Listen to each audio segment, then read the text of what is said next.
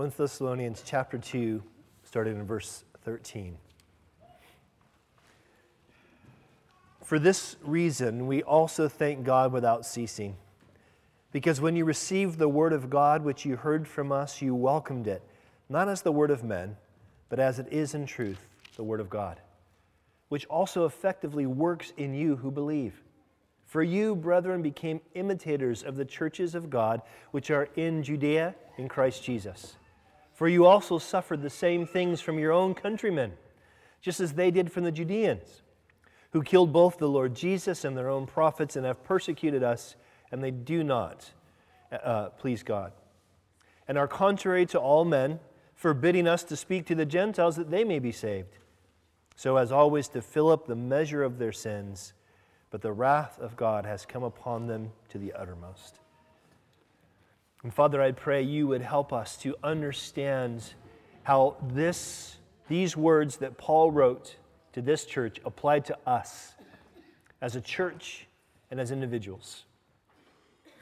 Lord, we pray every week, and we mean it every week. We need you to speak to us. And we thank you, Lord, that your word is living and active, and that's exactly what you desire to do, to speak to us by your Holy Spirit. So teach us, we pray. Encourage us, we pray. Build our faith, we pray.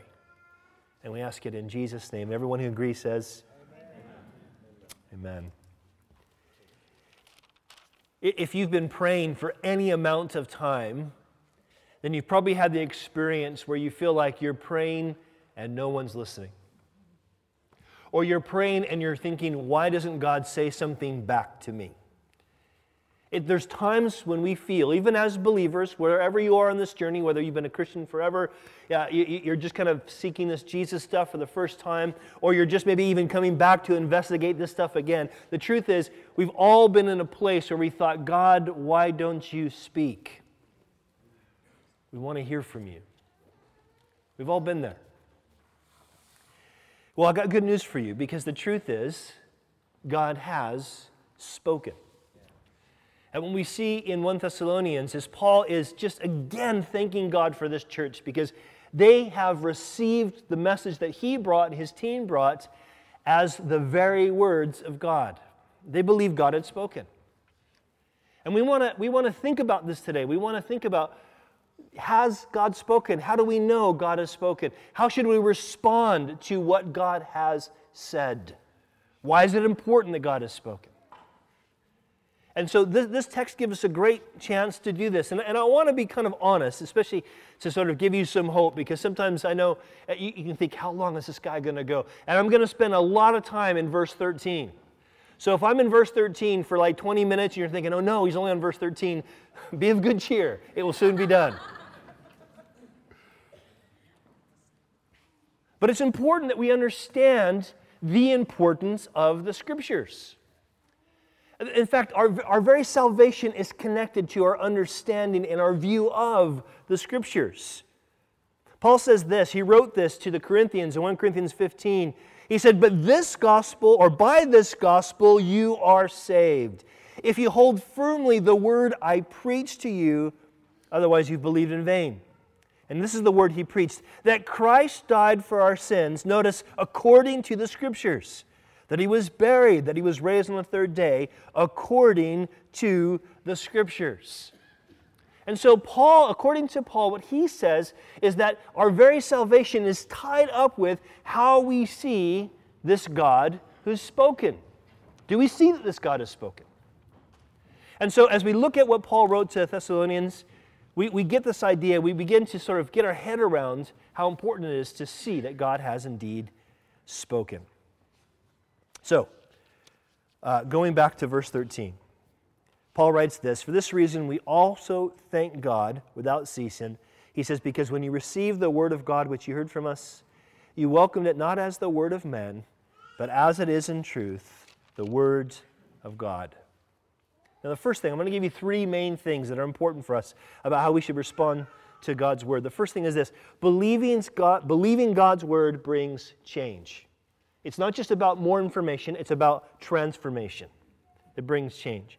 And what we mean by believing God's word, what Paul meant when he wrote to the Thessalonians about believing God's word was they believed that God speaks. They believe that. It means believing that God speaks, that we're talking about the creator of the universe who actually communicates with the people he's created.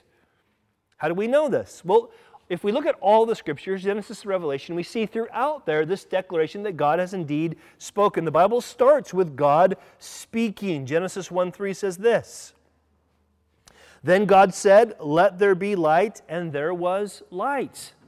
God speaks creatively. When God speaks, things happen. There was nothing, God said light, and there was light. God created out of nothing with His spoken word. This is what the Bible declares, that our first sort of introduction to God in Scripture is the God who speaks and He creates. And you can read the whole creation account in Genesis 1, and you'll see this is what God does. He speaks, and there was. God creates.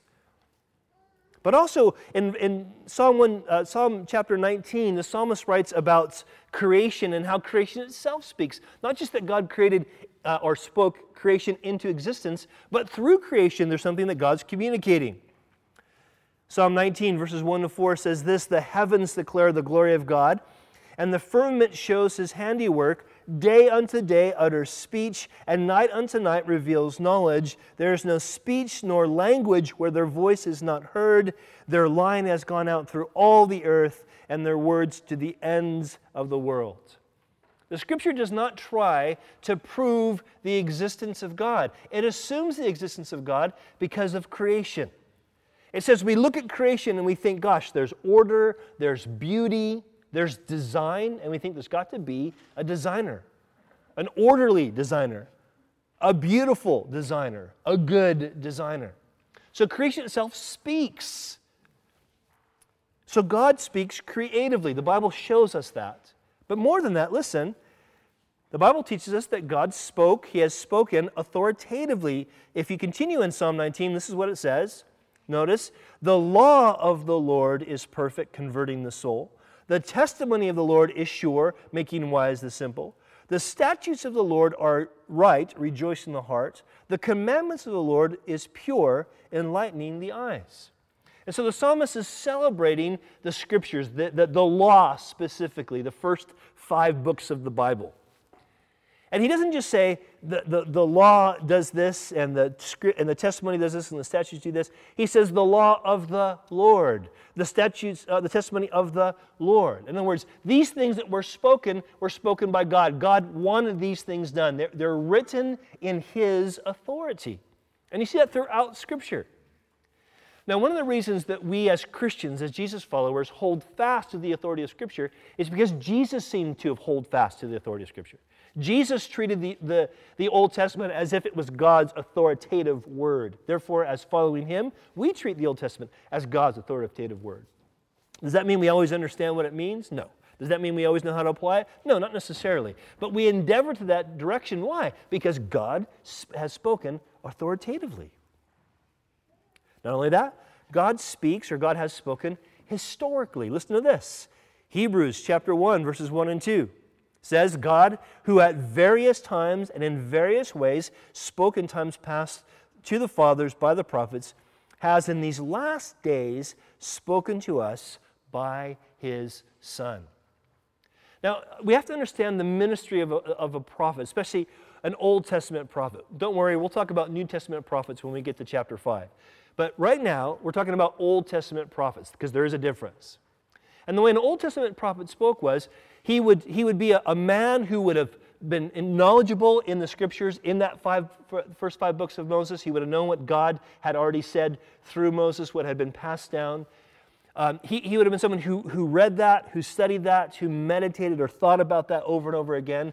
And someone called by God then to speak a specific word that wouldn't contradict what God had already said, but He would speak a specific word to a specific people at a specific time.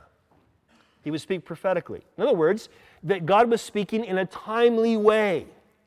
So when we see God spoke historically, we mean God didn't just say, here's some principles, I'll let you figure out how it works. God would send prophets to speak to His people to say, this is how you are not applying what I said, or this is how you can know that what I said still stands. Are you following me?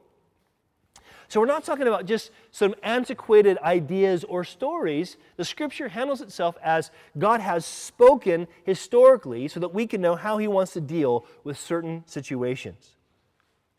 And also with this verse in Hebrews 1, we see that God has given His final word through Jesus. That the kind of conclusive word where God says it all sums up here is with Jesus. Now, we see that the author of Hebrews wrote this, but we also see that Jesus Himself talked about this. Jesus talked about how all the Scripture points back to Him. So He's the final word. God has spoken historically. This is what's also unique about the Christian faith, because we're not talking about someone who says, hey, I have some ideas from God, and I claim they're from God, and you should just believe me because if you don't, you're in trouble. That's not how Jesus came. Jesus came and He did speak historically. He came and said, look, I am God's only Son. I'm going to do the things that only God's only Son could do. And I'm going to predict how you're going to respond. And when that happens, you're going to know that I am indeed who I said I am. Because you know how they responded to God come in the flesh? They crucified Him. They said, nah, we won't have that. And they crucified Him. God has spoken historically. But also, and this is maybe where we really need to get our head around, is God has also spoken, or God speaks continually. God speaks personally. God speaks personally. What do we mean by that? In John's Gospel, it begins this way, very similar to the way Genesis begins. John says, let's go back to the beginning, even before Genesis in a sense, and here's what he writes. In John 1:1, he writes, in the beginning was the Word, and the Word was with God, and the Word was God. And then in verse 14 it says, and the Word became flesh and dwelt among us, and we beheld His glory, the glory as of the only begotten of the Father, full of grace and truth. So when we say, what I'm saying to you is, when we say God speaks personally, we're not just saying that there have been these men who claim to be holy men, who claim to have heard from God, but we have Jesus who came and said, I am God in human flesh, clothed in human flesh, the only God, not a God, the only God, clothed in human flesh, the Creator God, and I've come to communicate with you. There was a song, I can't remember who sang it, a pop song back in the 90s that said, what if God was one of us, just a slob like one of us, just a stranger one of us, la-di-da. And it's funny, like, what if? Well, God came that way. Jesus pierced history. God the Son pierced history to say, here I am. I will say to you right here that one of the main reasons why I believe that in the existence of God is because of Jesus Christ. If Jesus wouldn't have came on the scene, I don't think I would believe that there is a God. I would wish there was. I would wonder if there is. I don't think I could be an atheist. It takes too much faith to be an atheist. But I probably would be an agnostic if it wasn't for Jesus. I'd probably doubt the existence of God, or I'd wonder if we could know about the existence of God. But because of Jesus, I am sure God is real, because He pierced history and said, here I am. This is what we mean when we say God speaks personally. But not just that. There's a really interesting section of Scripture in Luke chapter 24, where we see Jesus speaking personally. This is Jesus after He's been resurrected. So remember, Jesus said, hey, I'm going to show you that I'm God the Son, and you're going to respond by rejecting me, crucifying me, but I'm going to rise again 3 days later. And so He did all that. After He's done all that, He's resurrected. People have already seen Him resurrected, and He meets two of the disciples as they're walking to this little village called Emmaus. And as He's walking with them, they don't recognize that it's Jesus. But here's what happens. It says, then the resurrected Christ said to these two men, O foolish ones and slow of heart to believe in all that the prophets have spoken. Ought not the Christ to have suffered these things and to have entered His glory? And notice it says, and beginning at Moses and all the prophets, Jesus expanded to them all the Scriptures, the things concerning Himself. He does this, and then of course they end up going to this house and they're going to break bread, and Jesus breaks bread and they go, oh man, that's Jesus, and He disappears. And they're like, what? And so what happens? Here's what they say after that happens. They said to one another, "Did not our hearts burn within us while he talked with us on the road and while he opened the Scriptures to us?" So when we talk about that God speaks personally, what we mean is that not only that God himself has come to this earth and spoken, but God speaks now. And it's profoundly important that when the resurrected Christ says, "I want to speak to my disciples," he doesn't just show up again and say, "Here I am." He does that, but he doesn't just do that. What he does, he says, "I'm going to teach you from the Scriptures who I am." Because though we don't have the resurrected Christ bodily here with us, he's coming soon, but he's not here yet, we do have the Spirit of Christ, the Holy Spirit, who speaks to us now every time we open up the Scriptures. And he speaks to us personally. This is what we mean by believing God speaks. Now, this is how Paul presented Jesus. This is how Paul presented the Scriptures when he went to Thessalonica. He presented them to them, not just a God, but the God who has revealed himself through his Word, both the written Word and the incarnate Word, Jesus Christ. He's revealed himself through his Word. These guys had to come to a place where they believe God speaks creatively, authoritatively, historically, and personally. Now, Paul says that when he spoke, when he spent this 3 weeks or 6 weeks, however long it was, and he spoke to these people, what happened was they were receiving this. The word he uses is welcomes this, as if God was speaking directly to him. And Jesus talks about how he says that my sheep hear my voice and they follow me. You see, what we really want you to understand, and what we really pray you experience when you come on a Sunday morning, is you experience what the Thessalonians experienced. Not just a study where you get more information. Information is important, but we want more than that. We're praying that you hear God speak to you. Why? Because we believe God speaks. These guys believed, they were believing God speaks. But also, listen, God's Word was bringing change in life, not because they just believed God spoke, but also because they believed they needed to hear from God. They needed to hear from God. Interesting. In Jesus' ministry, he would often call and exhort his audience to hear. He would say, "Hear the word of the Lord," or "Hear what I say." And he was often fond of this phrase. In Matthew 11:15, he was really fond of this phrase where he said, where is it? There it is. He said, "He who has ears to hear, let him hear." In fact, it's used in Matthew 11:15 and then 7 more times in the Gospels. That same exact phrase. He who has ears to hear, let him hear. And what he means is not, hey, do you actually have ears or have yours been cut off? That's not the question he's asking. What he really means is this. He says, listen, do you know you need to hear from God? Do you know you need to hear from God?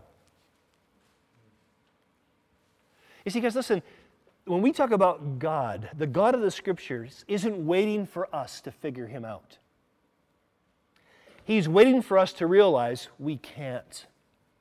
He's waiting for us to realize, God, I need you to speak to me. Because if you don't speak to me, I don't know anything that's worth anything. And the good news is God has spoken. Interesting. In the book of Revelation, we see that in the Revelation, you have Revelation chapter 2 and 3, you have these letters to these 7 churches that were, again, the resurrected Christ, the glorified Christ, speaking to John on the island of Patmos, and John's kind of dictating these letters. And this is the phrase that gets used over and over again in Revelation chapter 2. Actually, Revelation 2:7, and then also through chapters 2 and 3, where it says, "He who has an ear, let him hear." Notice what the Spirit says to the churches.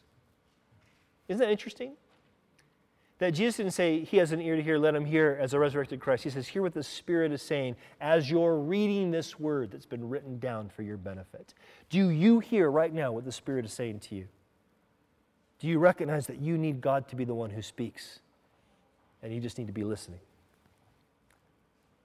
See, believing God's word brings change, but that means we got to believe that God speaks, and it means that we got to believe that we need to hear from him. Again, that's used 8 times in the book of Revelation, mostly in chapters 2 and 3, but another time towards the end of the book where it says, he who has ears to hear, let him hear what the Spirit says. Now, but also listen, Paul writes to these guys in verse 13, he says, when he speaks about them receiving the word, they weren't just going, man, Paul's so interesting. I'm really interested in what he says. He has so many interesting things to say. That's not what they were doing. They were receiving what Paul was saying as the word of God, and it was changing their lives.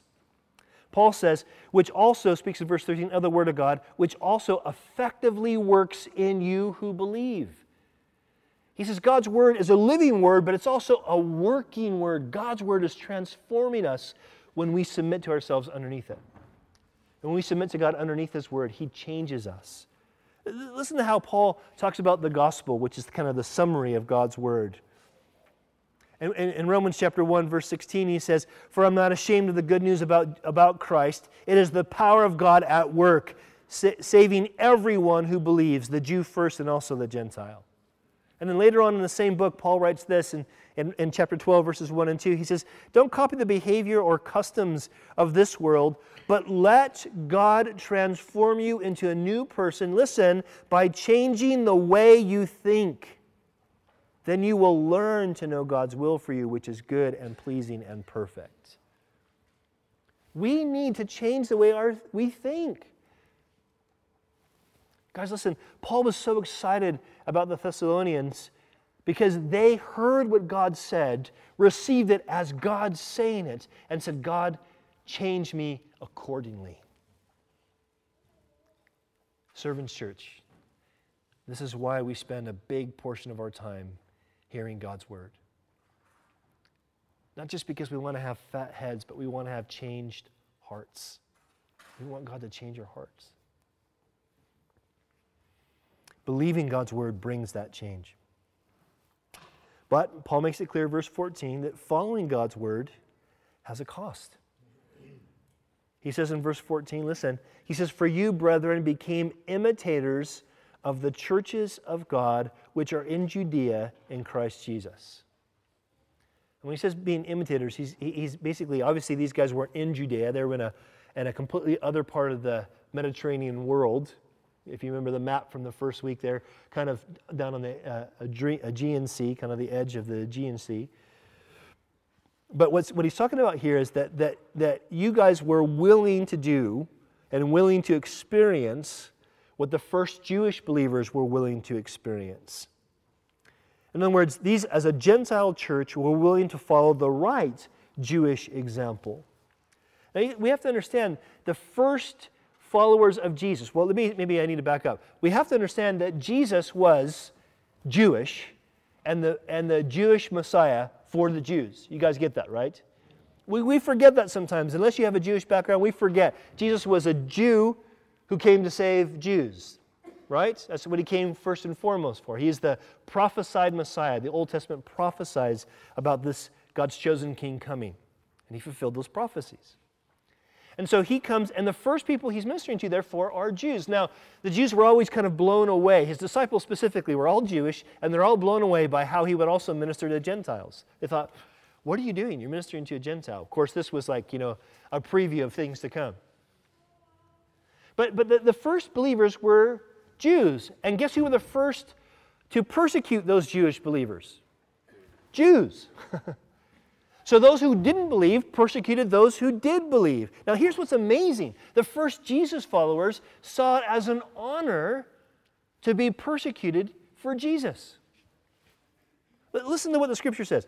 In Acts chapter 5, verse 41, it says, "The apostles had left this high council." They're getting told off by these leading Jewish men. He says they left the high council. I should say, too, they got beat up for this as well. Rejoicing that God had counted them worthy to suffer disgrace for the name of Jesus. They were willing to do this. So what Paul's saying here in verse 14 is, you know what? You guys are imitating the first believers, the first Jesus followers, those churches in Judea, because they were willing to suffer for the truth of what God says, and you're willing to suffer for the truth of what God says.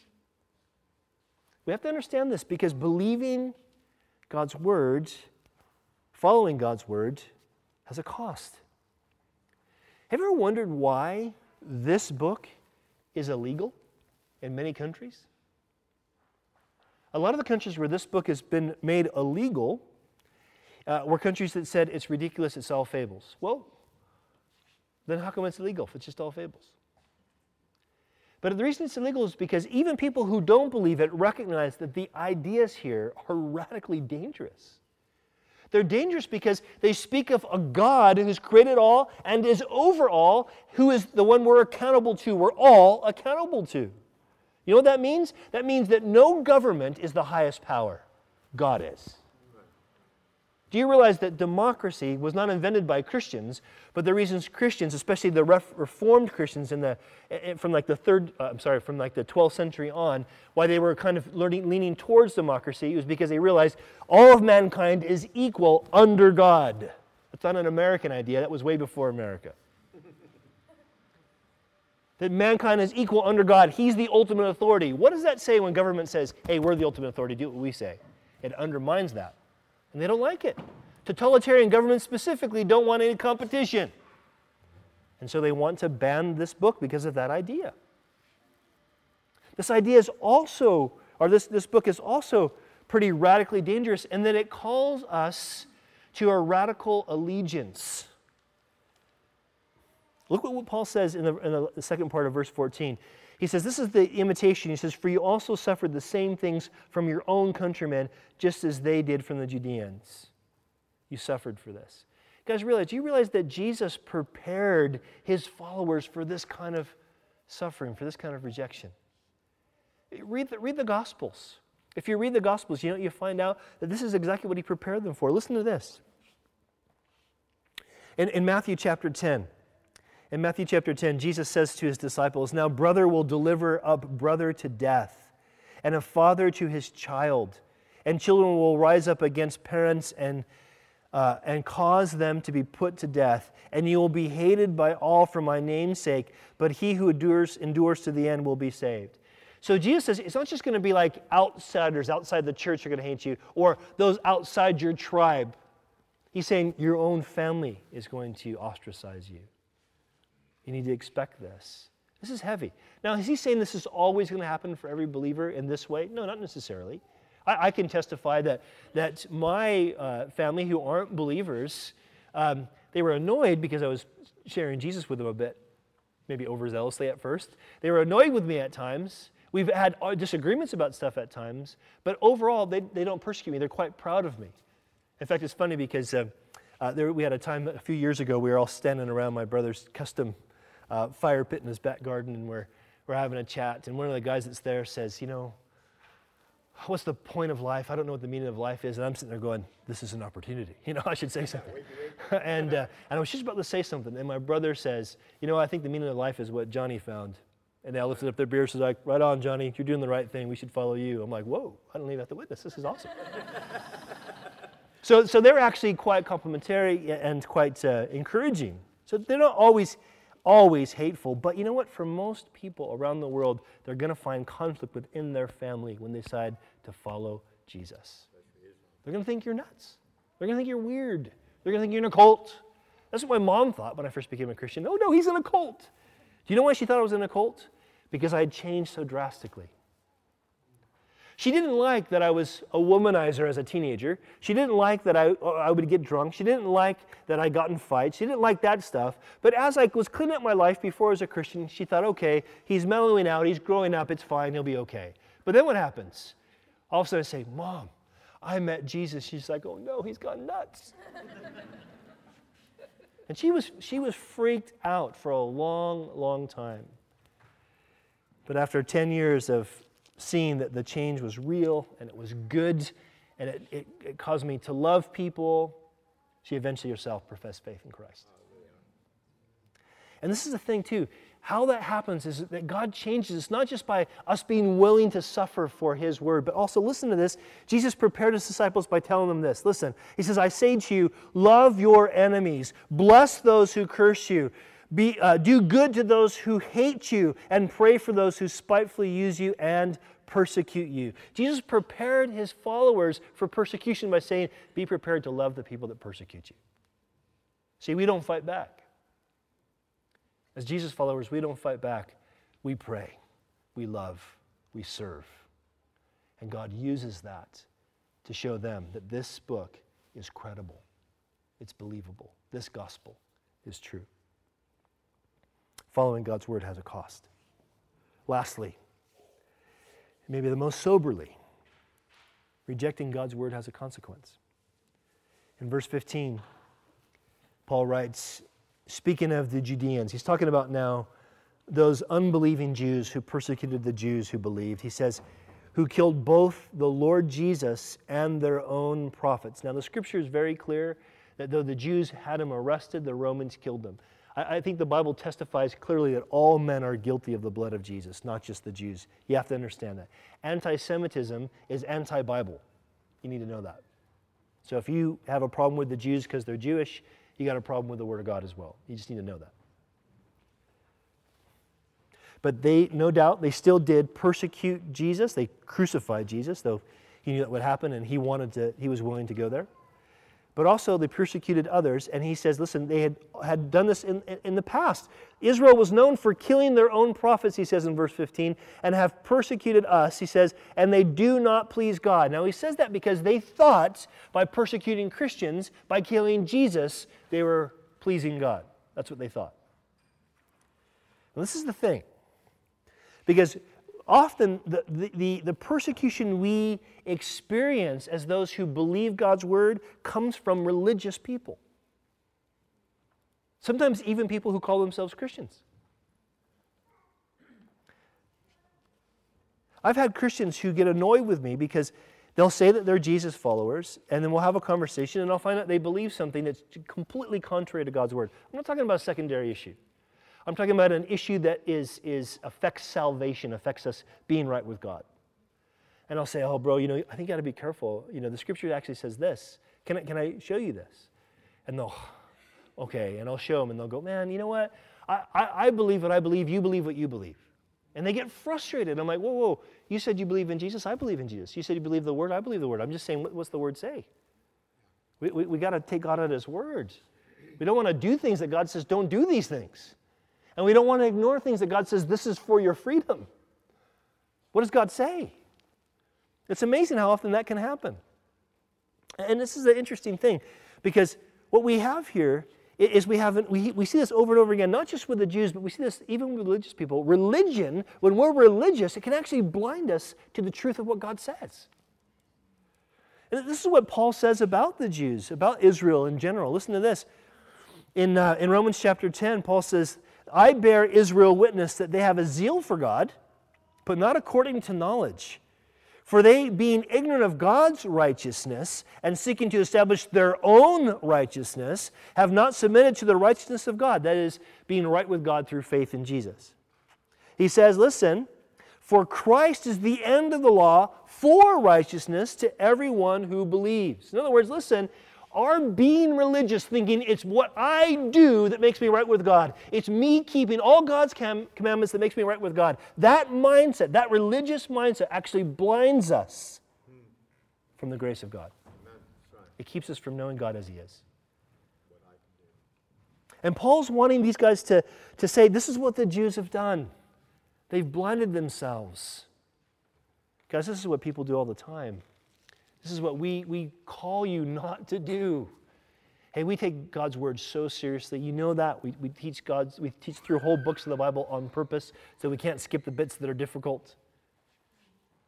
But listen, you're not going to be right with God based on you doing all the right things. The righteousness of God is a gift that he gives us through faith in Jesus, because Jesus is the righteous one, the only righteous one. And it's his works, and it's his death, and it's his resurrection, and it's his ascension, and it's his return that guarantees us the world that we all want.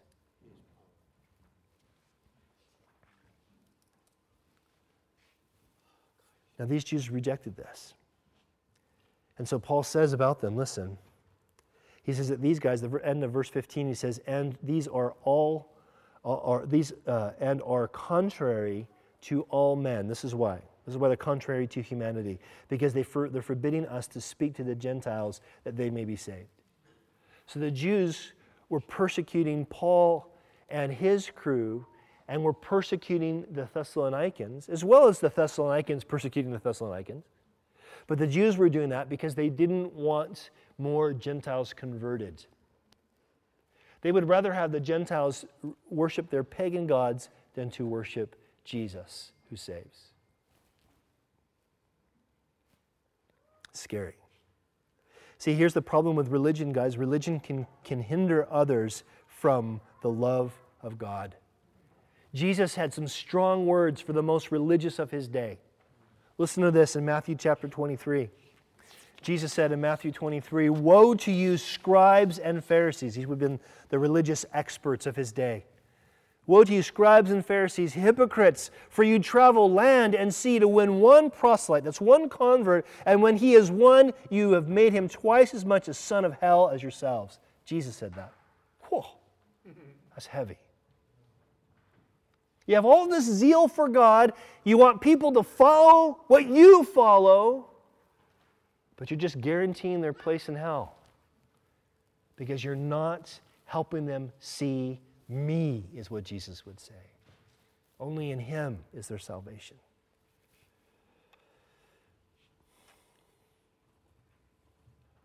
In fact, Paul says, very sobering words, he says, and so as always, in verse 16, to fill up the measure of their sins, but wrath has come upon them to the uttermost. Now, when Paul uses this idea of wrath, we're going to talk more about this when we go into Thessalonians, but wrath is this idea of a final judgment. In this context, it's the idea there's a final judgment where God, who is angry at injustice, as we should be, as we are, we might not always agree with God what justice is, but we're all angry at injustice. No one's more angry about injustice than God is, and God's going to do something about injustice. And so the wrath is a reference to that time when Jesus comes back and judges the world. Now listen, this is important. It's really important. What Paul is saying here is that this wrath has come upon them because they rejected the gospel of Jesus. Do you understand?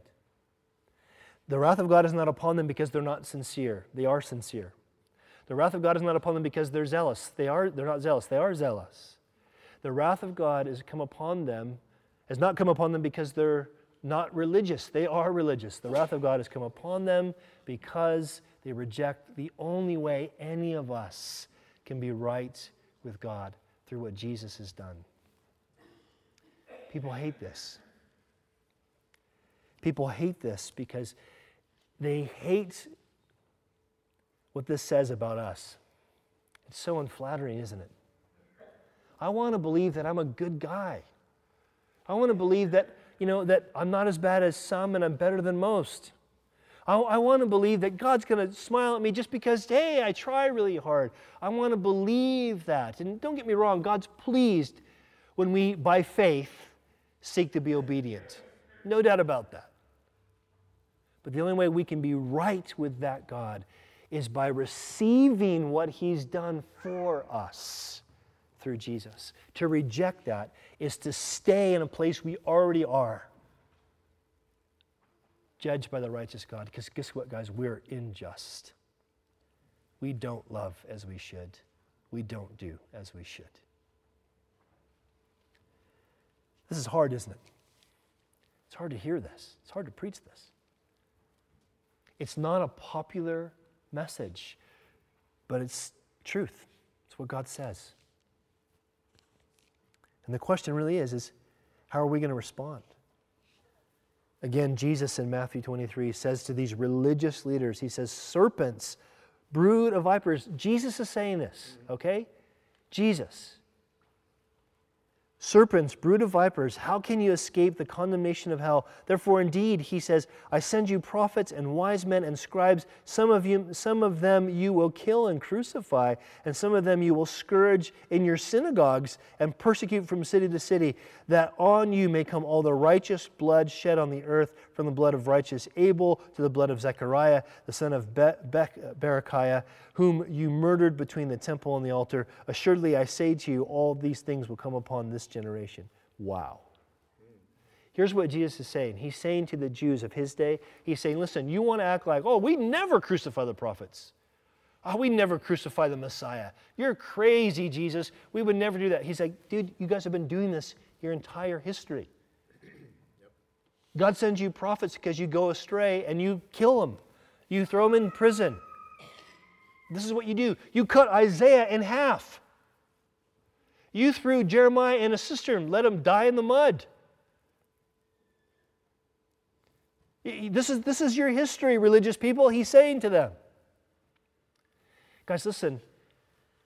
Listen. What God is saying to us, what Paul is rejoicing in, is that the Thessalonians didn't do that.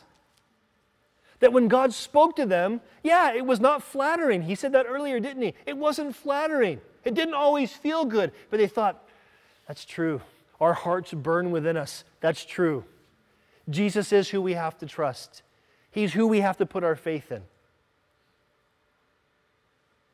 Listen. These things are really never easy to receive. In fact, you need to know even Jesus' first disciples, the guys that he handpicked to follow him, there were times when they were like, oh my goodness, what are we doing with this guy? There was a time when Jesus was preaching, you can read about it in John chapter 6, and he was saying things, because Jesus drew crowds. He was such a great preacher. He drew these huge crowds. Thousands of people came to hear him, without amplification, came to hear him preach. And he preached tough messages. They came to hear him preach. But one time he's talking about something that they just can't stomach. And so everyone starts to walk away. They go, oh, wait, okay, Jesus, you went too far. They walk away from Jesus. And so Jesus looks at his disciples and he says to them, do you want to go as well? And what did Peter say? Lord, where are we going to go? You alone have the words of eternal life. Where are we going to go? We've been down all these other roads. We've been down the road of religion. It's empty. We've been down the road of self-righteousness. We can't be good enough. We've been down the road of living for self. It just brings destruction to ourselves and our families. Where else are we going to go? See, guys, listen. We're here not just because we want you to understand more information. We're here because we want you to know the God of the Bible, the God who became flesh and dwelt among us. The Word. I'm going to ask you guys to bow your heads and close your eyes. I'm going to ask the music team to come forward as you guys all bow your heads and close your eyes. I just want to encourage you to have a reverent attitude right now with your heads bowed and your eyes closed. You're thinking about what we've talked about. Please, even if you're not sure if you believe this stuff yet, can you just show some reverence with us and bow your heads and close your eyes.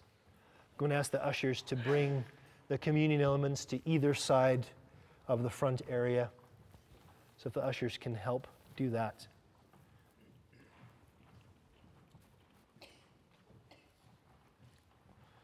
And while your heads are bowed and your eyes are closed, I want you to think about what we've talked about today.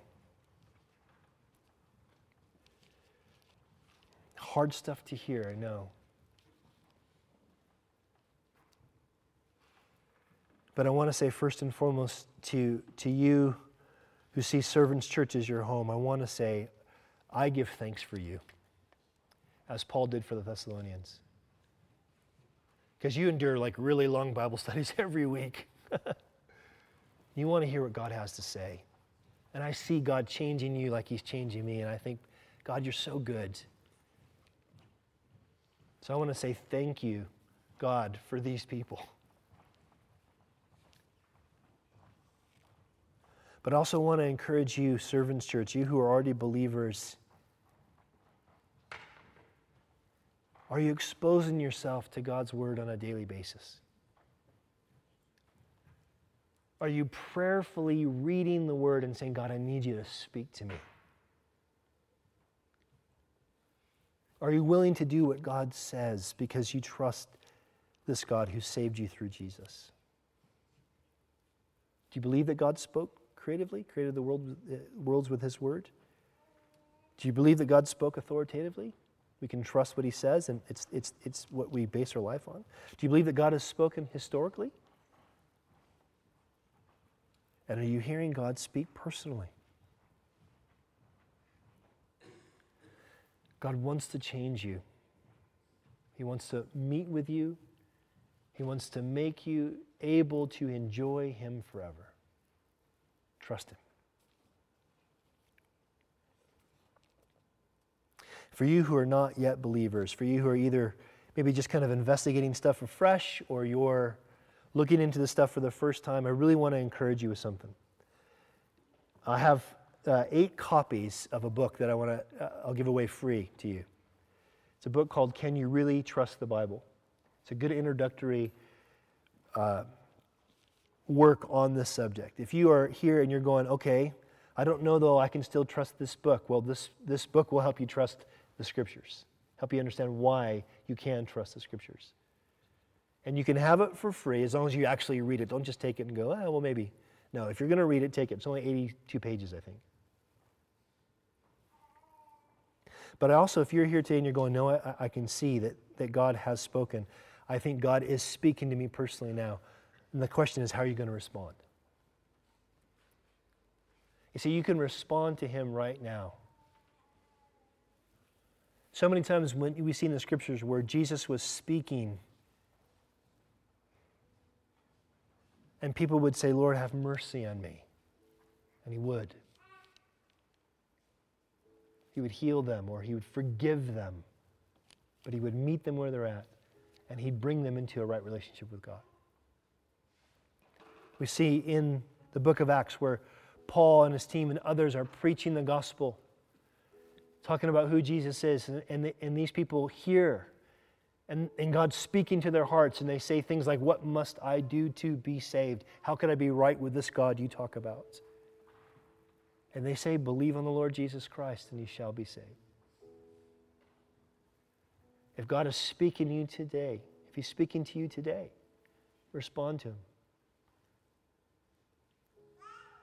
If you're going, man, I need to be right with God, how do I do it? Respond to Him. Say, God, save me. Speak to me. Help me know you as you are. With everyone's heads bowed and eyes closed, I want to pray a prayer that if this is your heart, especially for the first time, you can just pray this right where you're seated. There's no magic in these words. It's just a way to help you to know how to pray, to how to ask God to save you. So you can just pray this under your breath or in your heart. Father, I believe that you sent Jesus.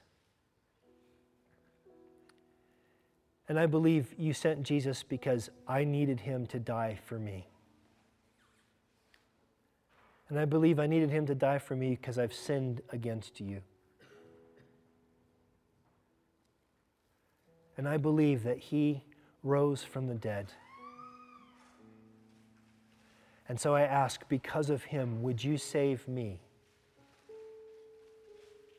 And would you begin that work of changing me from the inside out? Lord, I believe, help my unbelief. And I receive what Jesus did for me on the cross as enough to make me right with you.